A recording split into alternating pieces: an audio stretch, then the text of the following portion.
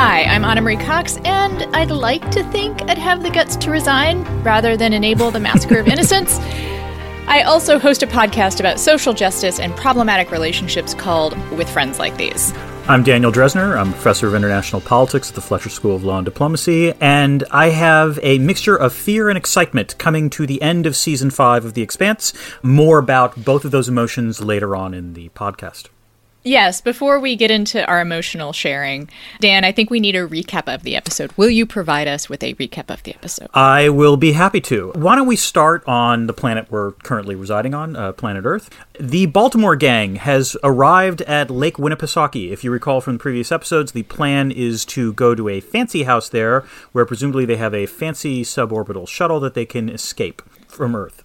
When they get to a house there, they do find the shuttle, but they also find reactor trouble. Essentially, they find a shuttle that is not working terribly well, and they also find plenty of off-season staff and off-season private security. They basically make nice with the off-season staff, even though Eric wants to waste everyone. Clarissa does not, and Amos essentially, with a devil on one side and an angel on the right, finally chooses Clarissa's side and essentially has found his Holden substitute, as it were. So they don't kill anyone. They are cooperating with the waitstaff. They're telling them that they can escape with the shuttle. They manage to forestall private security from appropriating any of their material or so forth. However, there is a firefight just as they fix the shuttle, in which they barely escape with their lives, and several members of Eric's sort of Baltimore gang are shot. Anna, my one thought, well, I have several thoughts about this whole sequence, but the smallest thought I had was, is this the last time that Amos sees Earth? Dan, I know a little bit about the arc that Amos travels. As a reader of the books. And yes. As a reader of the books. And I'm just going to say, I suspect it is the last time that Amos sees Earth. That is what I think. I will say the way that I have thoughts. The way that was shot is why I asked that, because like when they finally escape and like you see Amos looking at Earth, it's like, yeah, that seems like a goodbye shot to me. It does, and you know, credit to Wes Chatham again. Like it's a subtle shot of his face, and I think what we see there is something that this plotline has been about, which is Amos kind of coming to terms with his past and kind of rewriting some of it to not have been... I mean, it was scarring. He healed from it. He still has trauma, but he's made some peace also. Yes. And I think that we see that. That happens for a few characters. I have many thoughts about this. Would you like to save them for the IR portion there are of this some of them podcast? There are some of them that I think we should save for the IR portion, but some of them we can get to now. Like, you know, okay.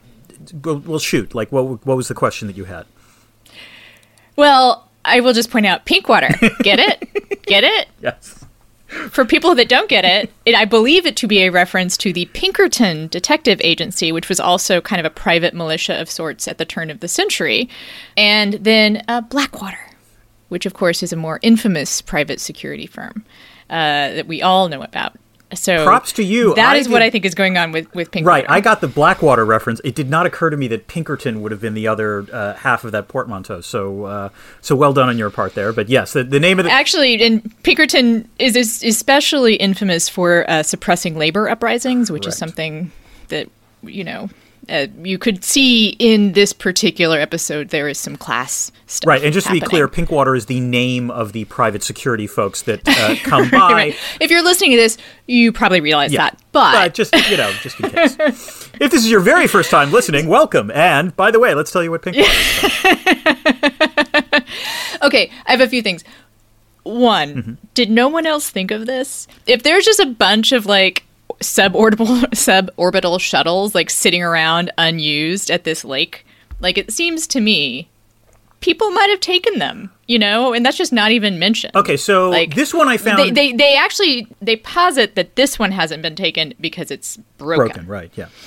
So that explains that, but I feel like you know, maybe someone else would have thought of this. I think you're correct. On the other hand, I guess I would have two responses to this, this was not something that I thought was a terrible stretch. The first is, I got the impression that there weren't a lot of shuttles left on that island, so in fact, it's highly likely that people were leaving. But the other thing is that presumably, even if you launch the shuttle, you got to be able to fly it. And the impression I got is that being a pilot is still a relatively scarce resource, a relatively high value-added skill. And I actually think I can make this more interesting than just a discussion of whether or not things are realistic, which is to say this episode does have class commentary in it, very much so, in terms of the off-season staff being abandoned by the rich people that own these houses, and also the difference between like having money and having skills, you know? Yeah. Like everyone else at this, location, even the Pinkwater guys have skills and do labor. Yeah. You know, the people that offer nothing to society except their wealth, which some people would say is enough, have skedaddled, like just gone. And I think there's a sort of fun irony and also, I think, a knowing wink in the fact that it's Clarissa that knows how to fly this thing, right? Yes. Like the one, because she comes from money. Yes. But she's the one who has the skill. That's true. And the necessary skill. I will also say that I don't know why exactly, but I loved the scene where they were all having dinner just because of the way it was shot, where it was very clear that the wait staff had literally set it up as if it was like a nice banquet kind of thing, even though they're relying on their emergency gear. And clearly like the Eric's folks in the Baltimore gang are like, oh, this is pretty swanky. Okay, I can deal with this. I have more to say about that, yes, but we will save it for my discussion of themes. Right. All right. Let us leave Earth, much like everyone else is. Yes. So as much as everyone else is trying to get off, we will go to the Rossi and the Screaming Firehawk, a.k.a. the Razorback.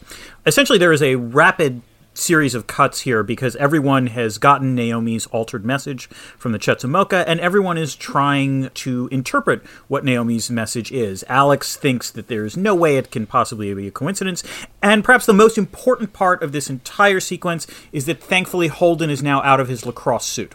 So looks a little he more, looks a little less silly. Yes, it's true. Yes, he looks a little bit a little bit more normal. It's an interesting point that he's now out of it. Otherwise, we don't really see much from either the Rossi or the Screaming Firehawk, as it were. If you are listening to this episode, you're probably a super fan and don't need Screaming Firehawk explained, but I will enjoy explaining the name Screaming Firehawk, which has actually come up earlier, but it plays an important part in this particular episode because we see it on the screen when Naomi's like, MacGyvering her viewfinder. Yes. Screaming Firehawk was one of the names that the crew brainstormed when they appropriated the Rocinante, which was originally named the Tachi, and it is Alex's idea, and everyone groans and rolls their eyes. I am quite sure that he was thinking about that reaction when he had to rename the Razorback for, I guess, like security purposes. What was the... If memory serves, when he earlier this season, when he's taking the Razorback to Mars, it was clear that Martian ground control did not like the fact that it was called something else, and so he comes up with that name. He finally, since no one's around, he actually gets to name it what he wants to finally. It's sort of like him getting to go to the cowboy bar. Exactly. Like, he's just like, all right, fine, I finally get to do this. Yes. Okay. The one final thing, actually a couple things I want to add. We have talked about the way that the show kind of hand waves away concerns about fake news and misinformation. Like, they have this thing where transmissions basically have, like, PGP kind of thing to them, like where everyone has a specific key. I think that's sort of implied. Right. That there's some way of verifying transmissions. Until there's not. Because this is important. Yeah. This is important that things can be faked. And I'm feeling like Holden was faked earlier too. Yes, but I still kind of wonder about that. No, Holden was faked, if memory serves, because didn't Monica's cameraman record stuff and then digitally alter or like edit it so that it said something somewhat different from what he was supposed to say. So in other words, that might be slightly different in that it was actually Holden who said what he said, but obviously the editing made it seem like he was saying something different. And this is obviously not very important, but it's something that interests me as someone who cares about misinformation right here, right now. The other thing I want to say is that I want to believe that the show does not waste dialogue, right? Right. So that most pieces of dialogue come into play, like the information transmitted will come into play later.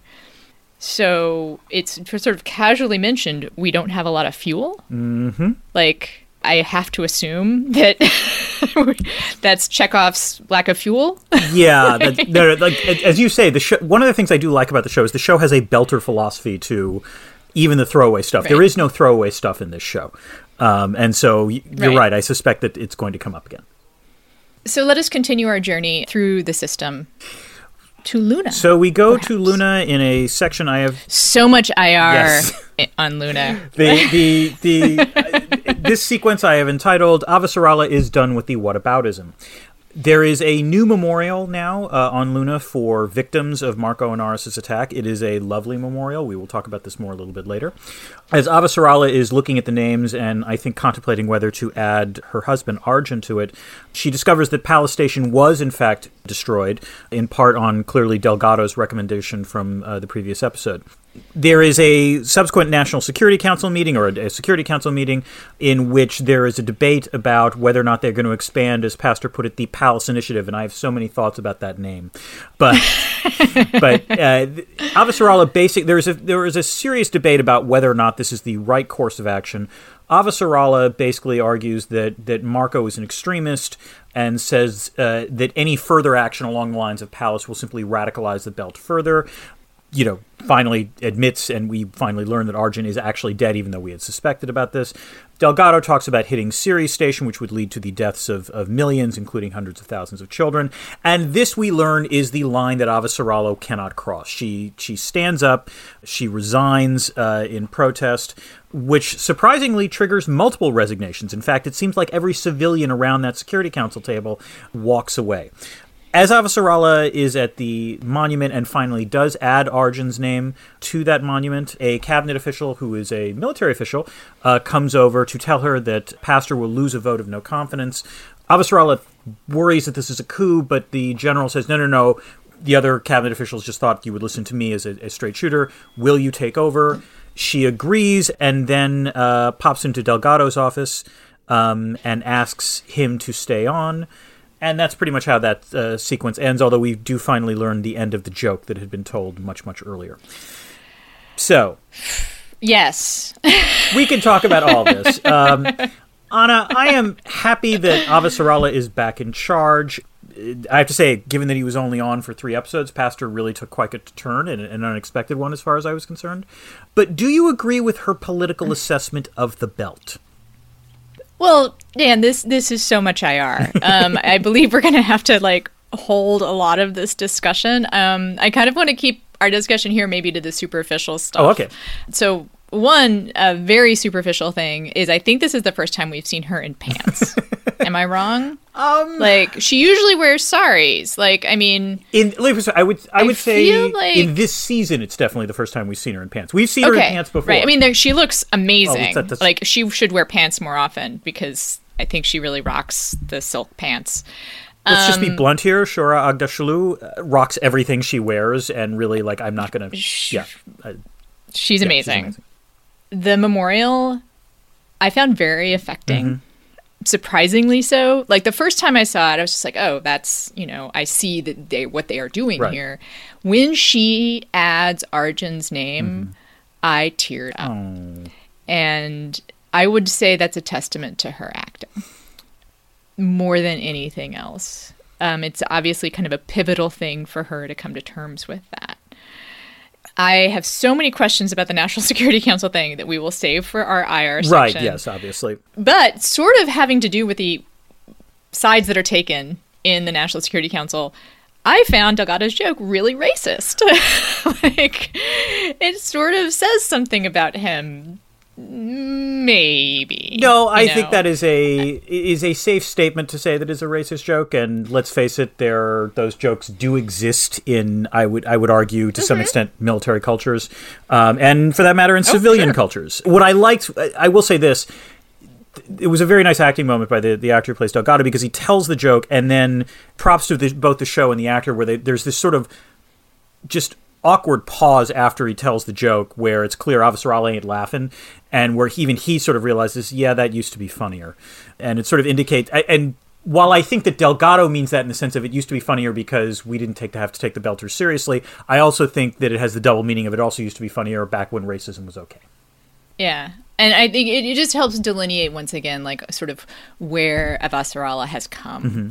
You know, like I think she may have laughed at that at some point. Yeah. You know, the show opens with her torturing a Belter. So, and I think that's really important to remember here, especially kind of given the evolution that's shown just in this season. Yes, agreed. There is a lot more going on here, but we will discuss that in the IR portion of the podcast. We now move to the DeWalt. I know there are other ships, but the DeWalt is the only one that I can remember the name of in Drummer's little faction. But on the DeWalt, Karal tells Oksana to keep secrets from Drummer. Basically, Karal acknowledges that Naomi might well be alive.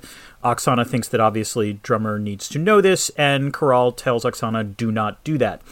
Marco then sends an order to Drummer to destroy the Rossi, and Drummer cannot quite piece together the logic of that order. As she is sort of puzzling this and sharing words with Karal right after that, Oksana then goes and asks Drummer for her gun, which Drummer does give her, although she's a little bit puzzled by it. And then finally, Drummer just confronts Oksana and wants to know what the fuck is going on, because clearly something is going on, at which point Oksana spills the beans, says there is a chance Naomi might be alive, and we then, that is the end of that sequence. Anna, I'm not going to lie, I'm not entirely sure I understand Oksana's thinking or a lot of the plot on the DeWalt. I don't get it. In other words, the way I would put it is that Oksana is acting like she has no choice but to honor Karal's wishes and not tell Drummer what the hell is going on, and I don't get the logic of that. I feel like everything on the DeWalt this season has been a way to showcase Drummer's arc, but none of it makes sense to me now. Yeah. I'm just completely baffled. Like, I assume we have much more literally a Chekhov's gun in the situation where Oksana takes Drummer's gun. At first I was like, so is she just going to straight up shoot Karal? Like, is this just going to be like, I mean, because that's one solution. Or not a solution, but that's one action you could take. It's one obvious possible action, although I would also add that there was no indication before Oksana asked her of this that Drummer was going to do that. I mean, we saw Drummer reaching for her gun in the previous episode when she was in flames. Or that it matters. Yes, exactly. Right? Or that it matters whether or not Drummer has a gun, because, like, Belters are pretty much armed, I think. Like, they are in a war footing, right, on this ship. So I would just expect, like, people are armed. Yeah. Like, also, this is that seems, and so this is Kamina Drummer we are talking about. Okay, if Kamina Drummer wants to kill someone, she's gonna kill someone, and you would think that Oksana knew that. I agree. So I just was completely baffled by all of this. I felt like the only thing that really made sense was Drummer figuring out that Marco's sending them on some kind of wild goose chase, which actually it just occurred to me what could be the ulterior motive besides killing Naomi, which is, I don't think Marco trusts Kamina. Right? Like, I think he would. And to be fair, I think that he would be proper. just fine with the. Right. I think he would be just fine with, like, somehow getting Karal off and wasting the whole ship. Like, I don't think that would bother him. Right. Like, especially if Karal, like, communicates to him, I don't think we can trust these people. Like, I sense. Anyway, I'm making it make sense. Yeah. I feel a rare misstep for this show, or maybe it will all come together. I don't know. Let's move on. We go to the Chetzemoka, which we only see a couple of times. Naomi is drinking space ice to stay alive, essentially going into the vacuum cold of space to get the ice crystals, and then comes back and drinks them. She's continuing to tinker with the ship, manages to get a helmet to work that has some degree of radar on it, sees that the Screaming Firehawk is coming, seems to devise a plan, and scene. That was pretty much it. In fact, I'm not even sure she had any dialogue in this episode. Oh, no, there's no dialogue. Yeah. No quotes to pull for our theme section. I'm getting just a tiny bit impatient here. Like, even though this is the sequence that I kept on saying I was looking forward to. I've been looking forward to this because of you. I kept saying, like, this was going to be really exciting and cool. And I think the last episode, they actually did do that. Here, even though the stakes seem to be higher, there's a part of me that's like, they haven't dramatized the danger. I mean, like, again, in the book, it's just so much more clear that she is on a thin line. Like that she could die at any moment. Right. Like she is also, and she's having to do this thing which they don't explain in the TV show, which is fine, where she only can go outside a certain number of times. Like that's why she's marking the number of times she leaves the ship, right? Because she will blow out all the oxygen that's in the ship with every time she enters the vacuum. I agree that this is one of the problems, which is, and I am grateful we talked about this, because you as a reader of the books, made me realize, this is about oxygen, that every time she exits the ship, there is some degree of oxygen loss. But that is not something I would have intuited from just watching the show, I guess. In other words, we don't know that the ship isn't still producing oxygen, or, that is basically set, which there's a lack of information there. And while The Expanse assumes its watchers are intelligent, that seemed to require some super intelligence. Yeah, and I think that what that further information does, and if we could get further information here, it would just communicate the stakes a little more. Like right now, I feel like we're not seeing the true stakes, but it's fine. Yeah. It's fine. We know she's in danger. We know that there is a real puzzle that will have to be solved, in that her ship is a bomb, right, and she doesn't know how to communicate that. Although it does seem that maybe she figured something out. So we will see how this plays out, I think, in the next episode. Yes. Okay. We then, the final scene, or final part of the show, takes place on the Pella, in the section we should now officially title Marco Being a Dick, which is basically all we see him do. There's a brief scene in which he informs Philip that Naomi is still alive, but was clearly trying to escape, engaging in yet more manipulation of Philip, basically saying, see, your mother is now abandoned you twice, and hates you so much that she went into vacuum, to flee you. This has the desired effect on Philip, because Philip gets really, really angry. However, Anna, I'm going to ask you, yes, Marco can clearly push Philip's buttons, but given that Philip had slapped Naomi in a previous episode, what really was he expecting from this? Yeah, this is another place I felt like there was a little bit of straying from the very good footing this plot line is usually on.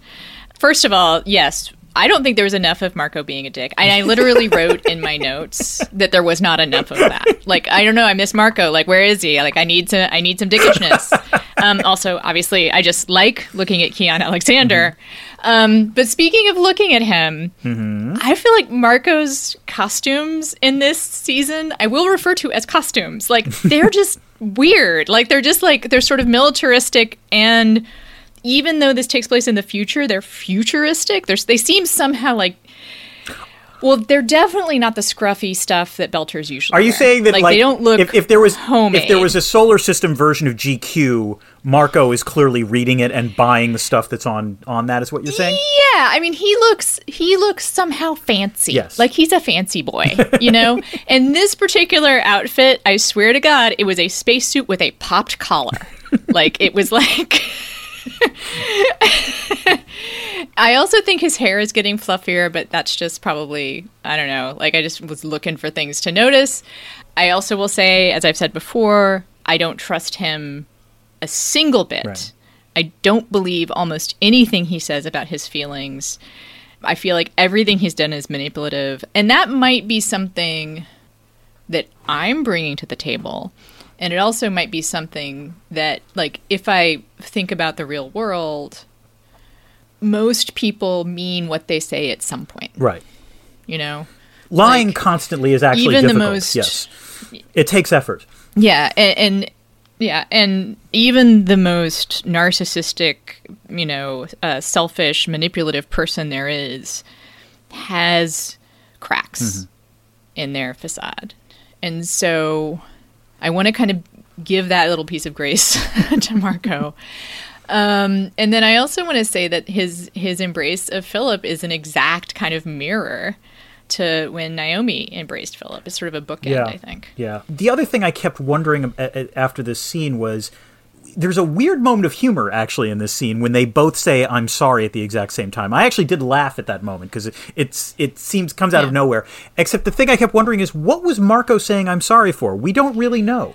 And he never actually does apologize for that or for anything. No, that I agree. That was sort of a cute scene, and yet I'm not sure what Marco ever apologizes for. Although, again, I am perhaps seeing him as more evil than he really no. is. Let me say, the one answer that I came up with was he was going to apologize to Philip for what Naomi did, which was abandon him yet again.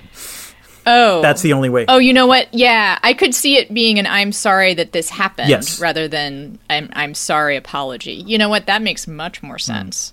Like a sympathetic I'm sorry rather than an apologetic I'm sorry. But I don't know. On the other hand, then Philip says you don't have anything to apologize for, and he says, well, no, I wish that was true or something. And that, which was the one time I actually thought his facade falls. So all right, well, let's just, I think he also could be apologizing. He could apologize for being such a total dick to Philip. Like when Philip asked to have his own command, like that would legitimately be something to apologize for, because it was really unnecessarily cruel, especially from a parent to a child. So, but I somehow think that didn't occur to him. Yeah, but maybe, who knows? Anyway, that is the end of the plot, for which there was a lot of. Well, you know what comes next, yes. Dan. Hit me, Anna. Dan, was there IR in this episode? There was, in fact, IR in this episode, Anna. I'm glad you asked. I think you could safely say there were two pieces of very important IR. The first bit of international relations is clearly the continued debate on Luna.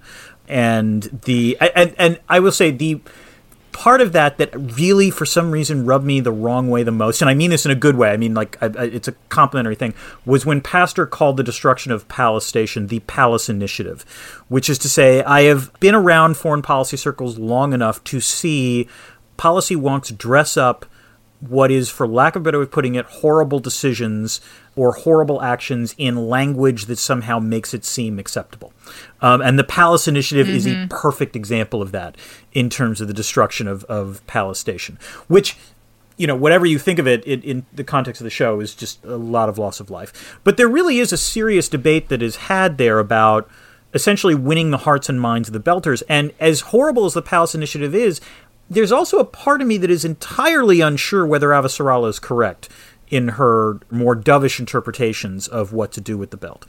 So, I mean, I'm curious about your thoughts about this, Anna, but the reason I say this is that clearly, both last episode and this episode, there is a running debate on what is the best response that Earth can do to isolate Marco and his faction from the rest of the belt. Because they recognize that if the rest of the belt, sides with Marco, that is significant trouble for Earth. But it is clear also that a lot of, the Earth Security Council essentially thinks, screw it, they're all already with Marco. Avasarala doesn't believe that, but we've seen enough sections of what's going on in the belt to wonder whether Avasarala might be somewhat too dovish. So, IRL, I have been against every American intervention, every American military intervention, basically throughout history.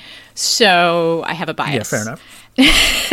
I would add that I have been more supportive of interventions, but have also come to regret them. Yes. So I am moving more in your direction, would be the way to put it. Well, they just, because you are, at least to some degree, a historian as well as an analyst, they just haven't tended to work out very well. So there are reasons to oppose them.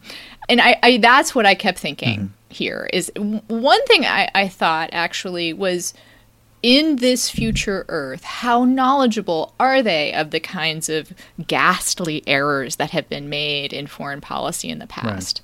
Right. I would assert that our Iraq fiasco would loom large in history. One of the most expensive and deadly mistakes in American foreign policy, right? So it would be interesting. It would be sort of interesting to kind of, because I feel like, well, you've been in these debates more. Wouldn't history come up?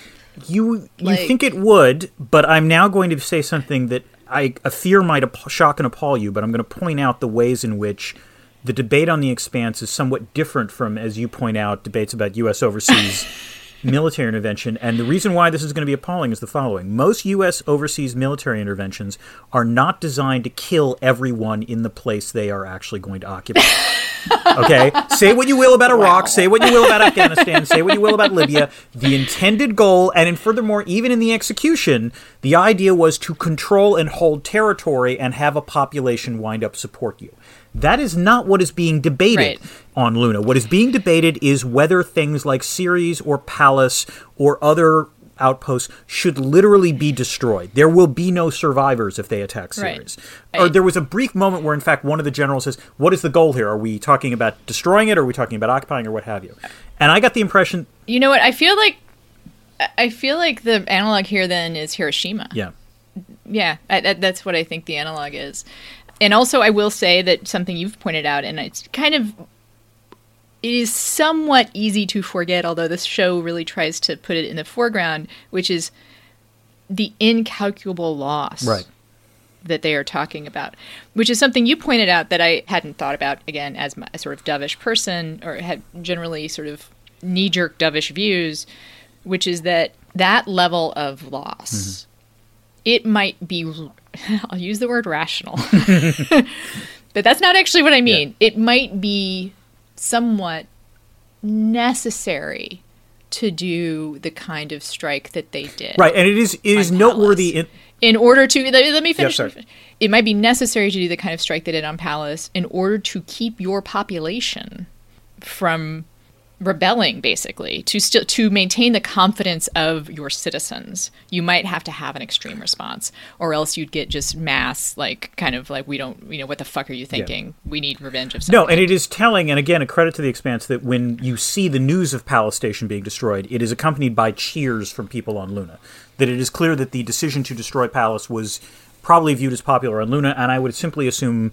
for those still on Earth, it is relatively popular there as well. And the degree to which... That was the other thing, which was, in the Security Council meeting, the degree to which... And I did love this exchange where Avasarala says, we're targeting civilians now, and Delgado basically says, that's what Marco did. And Avasarala immediately pivots to him and said, is that who our role model is? Is that what we're, who we're comparing ourselves to? And that actually does manage to sort of stop the debate somewhat. But...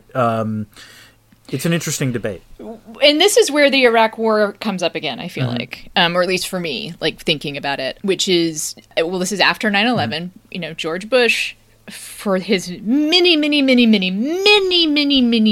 flaws, the "we are not at war with Islam" speech is incredibly important. Right, it was not a flaw. And I will... Not a flaw. It was a very positive thing that he did, that he wound up getting shit for from really, hawkish people who are like, no, we are at war with Islam.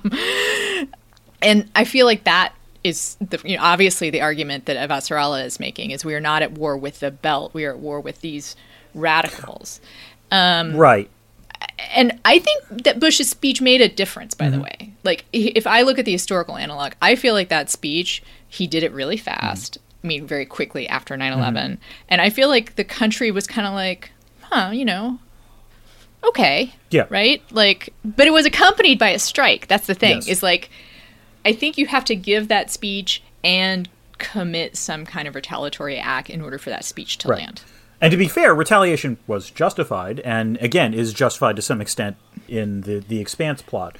But it points out, I think, the challenges that Avasarala is going to face, presumably going forward, which is, Delgado is correct. The Earth does want Belter blood, and at this point, maybe it's not terribly distinguishing in what kind of Belter blood. The other problem Avasarala is going to have to face, and indeed we've seen this throughout the Belt part of this season, is that there's a degree to which the Belt is kind of with, Marco, or we're seeing that. Yeah, you mentioned that. You mentioned that. We are not seeing the innocent Belters, right, exactly. And which, by the way, does not mean they don't exist. This is partly, because we're only watching what the show says. But there were people cheering on Pallas Station. Marco shows that video. We know that Drummer's faction feels like they have no choice but to ally with Marco. So, there is a degree to which, based on the information we have, Avasarala's contention is one of those things that you very much want to be true, and I'm not sure is true, or is not as true as she wants it to be. And to that point, her lack of evidence for this, the mass walkout, for the podcast listeners, I have a look of extreme doubt on my face. I, again, as someone who has done the marches, called the representatives, done what I can to prevent politicians from, committing what I think of as immoral acts against innocent people, never had much luck with it, like politicians in America, like there are some, that especially in a setting like after 9/11 or, after provocation, it's really hard to get even civilians, let's face it, to resist that. And while I believe of Nasrallah standing up and walking out, everyone else doing it, I would like you to cite a single example.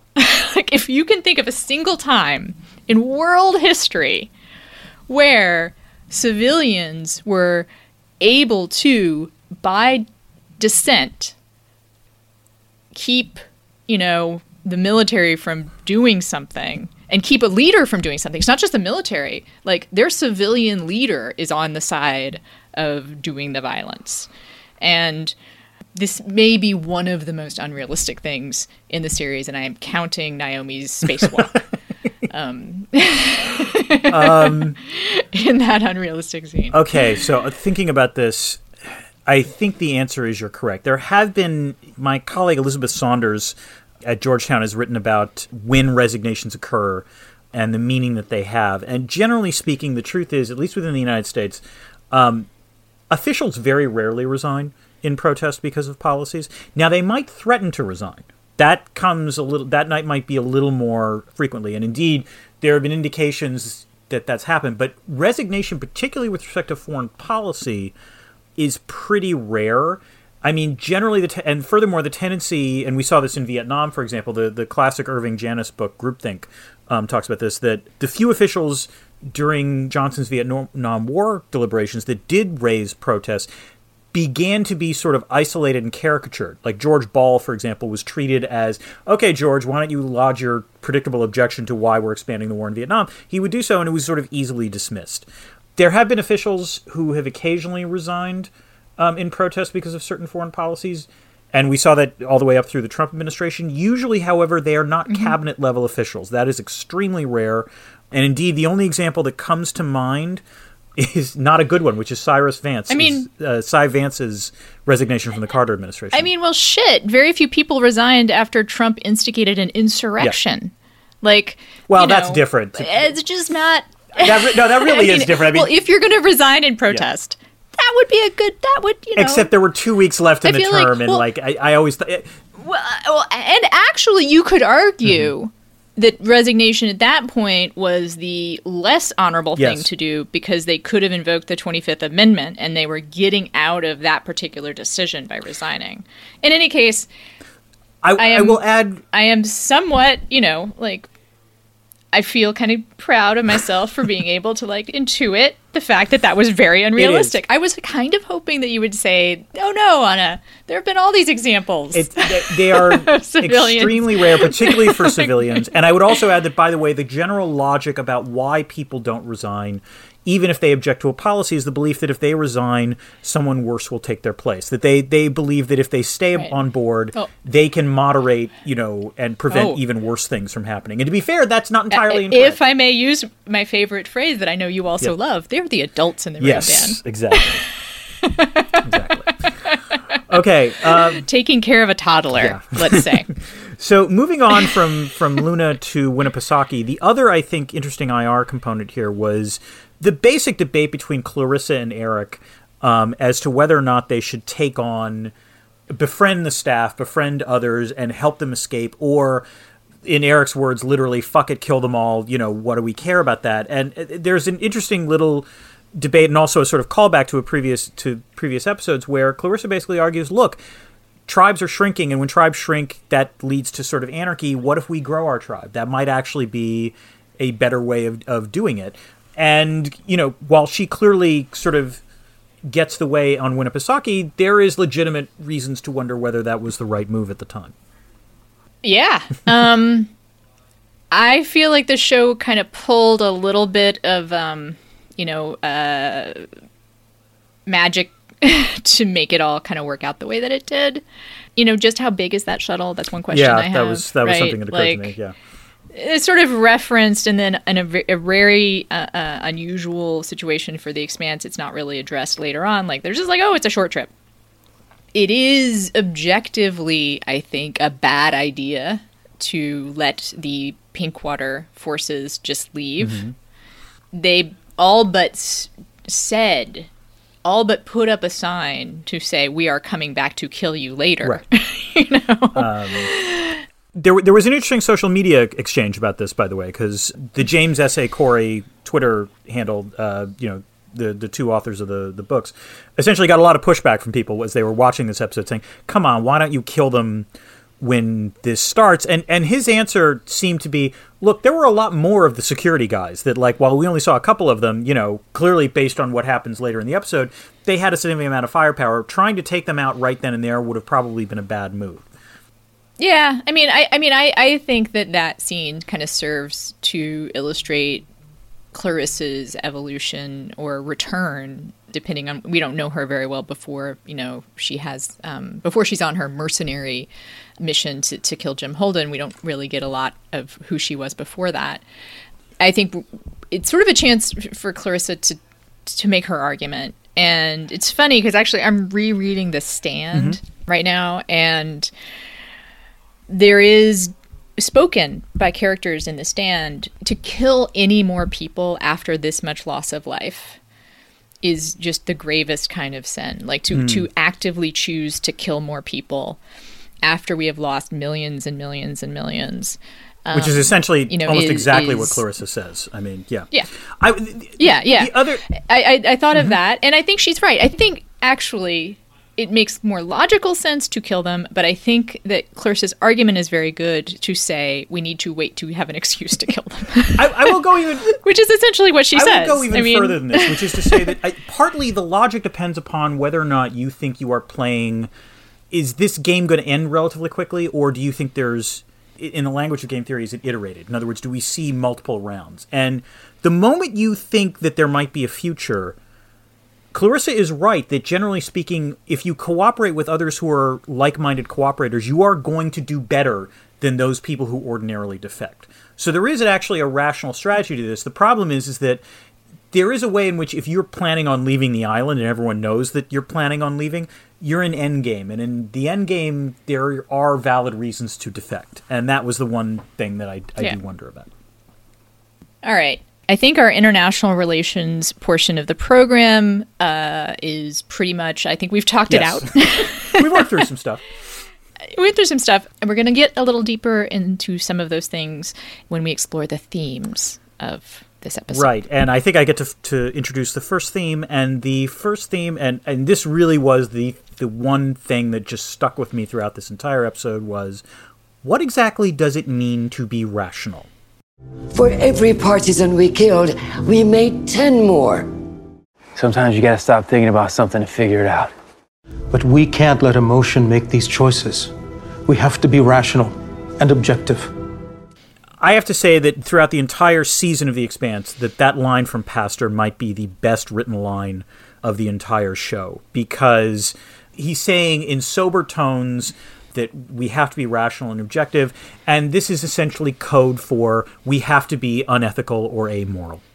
And also, I would like to point out that in saying we can't let emotions make these choices, he is actually letting emotions make these choices. And actually, it just occurred to me, this is also a callback weirdly to Marco's line to Philip about this. He does the same thing. Oh, wow. He says the exact same thing earlier about, like, we can't let emotion guide us, when he's clearly letting emotion guide him. And so in some ways, again, we are seeing multiple times people say things that are clearly wrong.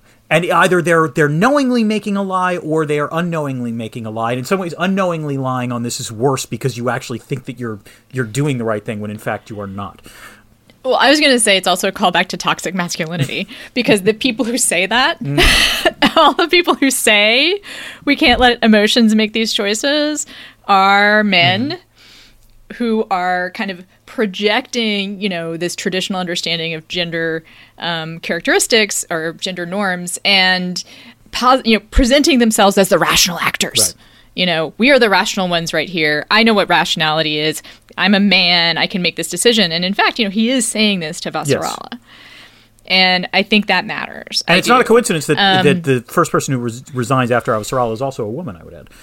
I believe there's actually several women that resign. And I want to believe that this is a choice, or at least if it's not a choice, it's actually also interesting if it wasn't a conscious choice by the show. I like this observation. Yeah, and the other thing I would say is that, again, the counterpoint to that pastor statement is the statement by Amos that acknowledges he figured something out without thinking about it, almost. The idea that, you often arrive at the solution by sort of putting a problem aside for 1 second and then, sort of almost letting your unconscious brain taking over and figuring out what was going on. And I would argue that one of the things that makes this a callback to toxic masculinity as well as a lie is that actually sometimes we also let emotions guide our choices, and that's okay. Right. Clarissa is letting her emotions guide her choices. Yes, which is, again, isn't to say... The one defense I feel like that is really good for the Palace Initiative is one that's somewhat emotional, which is that need to take some kind of action so your populace doesn't get restive, right? You're making that decision using emotional calculus. And I guess the one thing I would close with this on is that, again, I don't mean to speak ill of rationality. As a political scientist, I have very often literally made arguments grounded in what is called rational choice theory. So I am sympathetic to the argument that, thinking rationally is good. But that said, I think what this sequence does is demonstrate that very often when people say they're being rational, they're not. That there is a difference between actually acting rationally and saying that you're acting rationally. And God knows how many times I have seen debates in this country right now in which someone claims they're being rational when in fact they're just being a dick. Yes, well said. And again, you say dick, and I say there's a reason we use that term sometimes. Fair enough. Anna, I believe you have a theme that you want to talk about? All right. I have a theme. It relates to something that The Expanse is interested in, has been interested in its entire season, its entire run of the show, which is the idea of starting over, the idea of changing. Can you become something you are not? This is the most pathetic shakedown I've ever seen. You must be new at this. I spent my whole life learning how to survive in Baltimore. Where did Timmy find you? Serving a life sentence for multiple homicides. But you know what coming back to Baltimore's taught me? What? No one starts over. Because no one really leaves anything behind. I am proud of the fact that most of these lines are funny and seem like they might be thrown away. I think they're all pretty important. My favorite is actually the Tene wa shesh gut, which is something Carol says to the crew of the DeWalt, which means good hunting in Belter. And literally, because I'm watching with the closed captions on, when the crew responds, and you might have thought to yourself, that seems a little soft. That doesn't seem quite as enthusiastic. In the closed captioning, it says, weekly. Yes, exactly. Tene wa shesh gut. And what I think that fits in here is, can you be something you're not? Can you become the kind of hunters that Marco wants you to become? Also, Eric's line about the most pathetic shakedown he's ever seen made me laugh out loud, and is sort of a double way of saying, can you become something you're not? Which is the Pinkwater folks are trying to do something they're not used to doing, but also all of those folks from Baltimore are trying to do something they're not used to doing. Right, and there's literally a great conversation between Amos and Hutch about this. Exactly, yes. Right. And then, of course, they do get several laugh lines out of the fact that Clarissa does not seem like she was probably in jail for mass murder, but I also laughed. Props to Nadine Nicole, the actress who plays Clarissa Mao. We haven't really talked about her all that much, but I've enjoyed her run on this, and that line reading of "I served multiple homicides" might have been the funniest thing she's done on the show. I don't have a quote to represent this, but I do think it's an example. It's also the scene that you cite where the servants serve.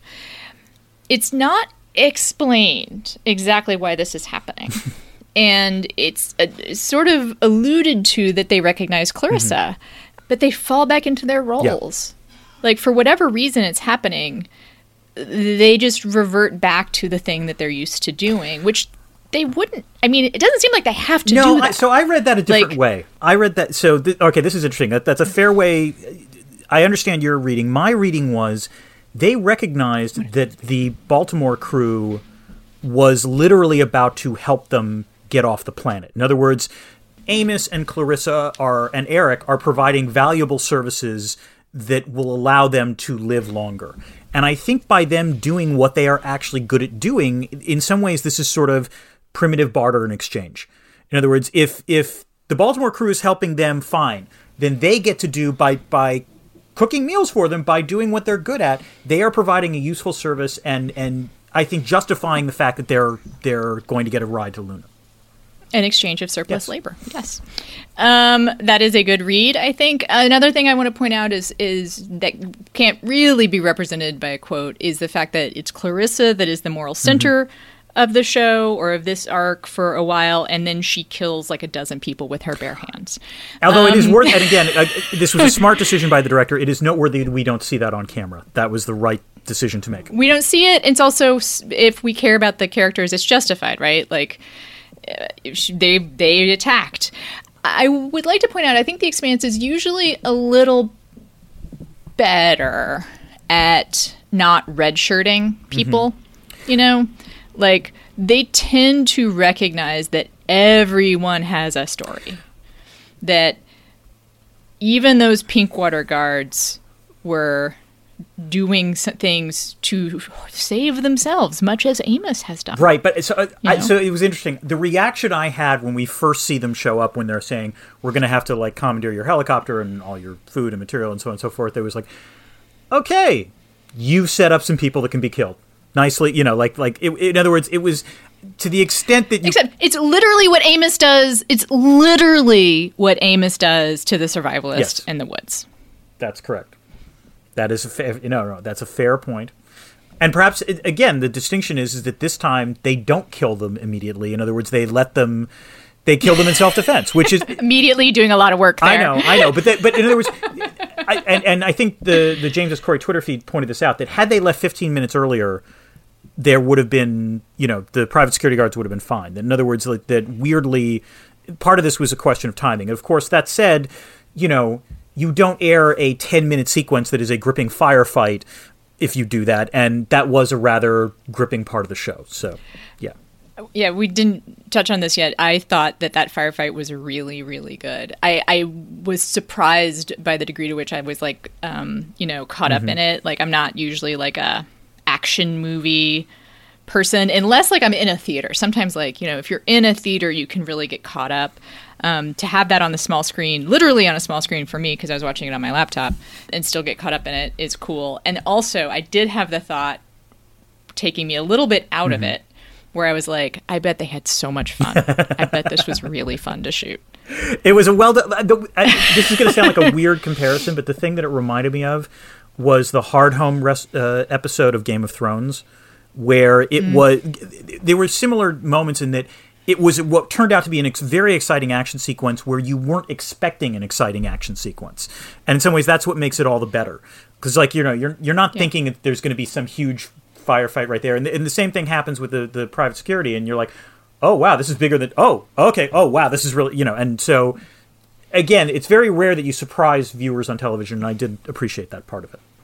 Right. The last thing I want to say about this theme is when Amos says no one starts over because no one really leaves anything behind. I want to point out that those are two separate ideas that don't necessarily congru. No one starts over is one thought, right? No one really leaves anything behind is another thought. They aren't about the same thing, right? Like, what does starting over have to do with leaving things behind? Like, I guess it depends on what you mean by starting over. Well, they do have to do. They do have to. Yes, exactly, and they do have to do with each other, which is that I think that you can kind of see here something that the show plays with, which is that you can become someone different, right? You can find new moral footing, like Amos. You can literally change your body, then kind of change it back, like Clarissa. But you can't leave things behind. You can't disown your past.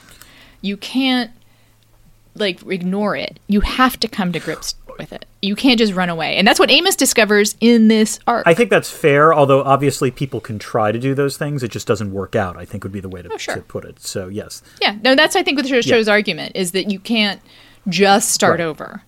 And Clarissa's a great example. And so I think that would be the better way to put it, that the only way you can, paradoxically, the only way you can start over is to recognize what you are bringing to the table, what you are bringing with you. And on that deep thought, let's go to some less deep thoughts and enter the area that we call the debris field. Dan, do you have any, bits and bobs that you would like to cover before we end? We covered a lot of this already. The only thing I think I would want to add is this what future memorials will look like? I have to say, like you, I was affected by watching that sort of cylindrical list of names, and it was a surprisingly moving and yet entirely futuristic, I guess, in a good way, kind of memorial. And I kept wondering, is that what future memorials will look like? Will there be one devoted to victims of the pandemic that would look similar to that?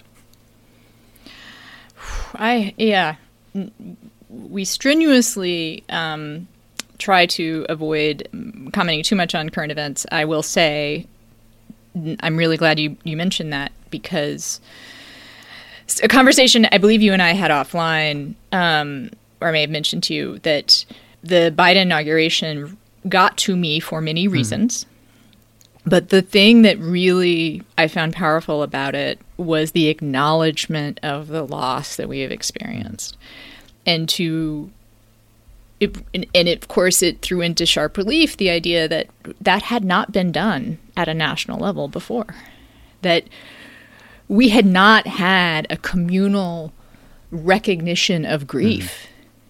And I just thought it made me a little angry that we hadn't had it before, but I found it very powerful. And in some ways, again, it ties back to your previous point of the only way you get to start anew is by acknowledging what has happened before. So yes, that was so in some ways you already preempted my answer, I guess. But it'll be interesting to see what future memorials will look like. Anna, do you have any elements of bits and bobs or debris?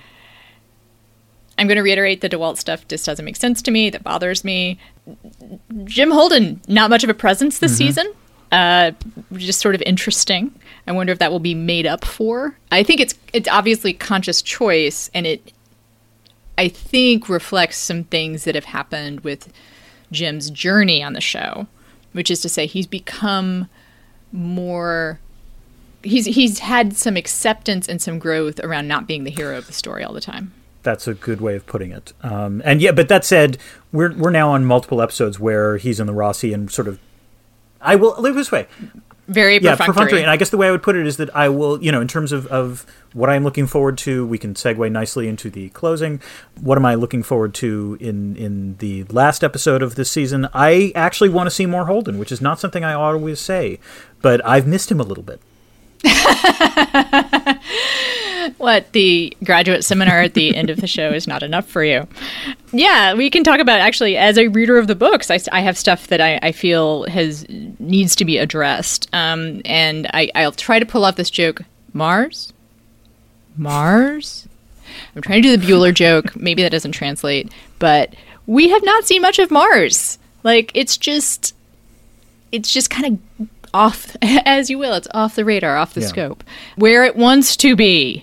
There is actually kind of a parallel to what might be actually happening in the plot, in a way, which is everyone's forgotten about And Mars. indeed, we even see that in a little bit we hadn't talked about, which is we discover that the Free Navy has actually had a engagement with both the UN ships and Martian ships. A UNN cruiser is destroyed. We hear the Martian frigate might be lost, but even there, it's not entirely sure. And so, I'm just waiting for the Martian shoe to drop. Yeah.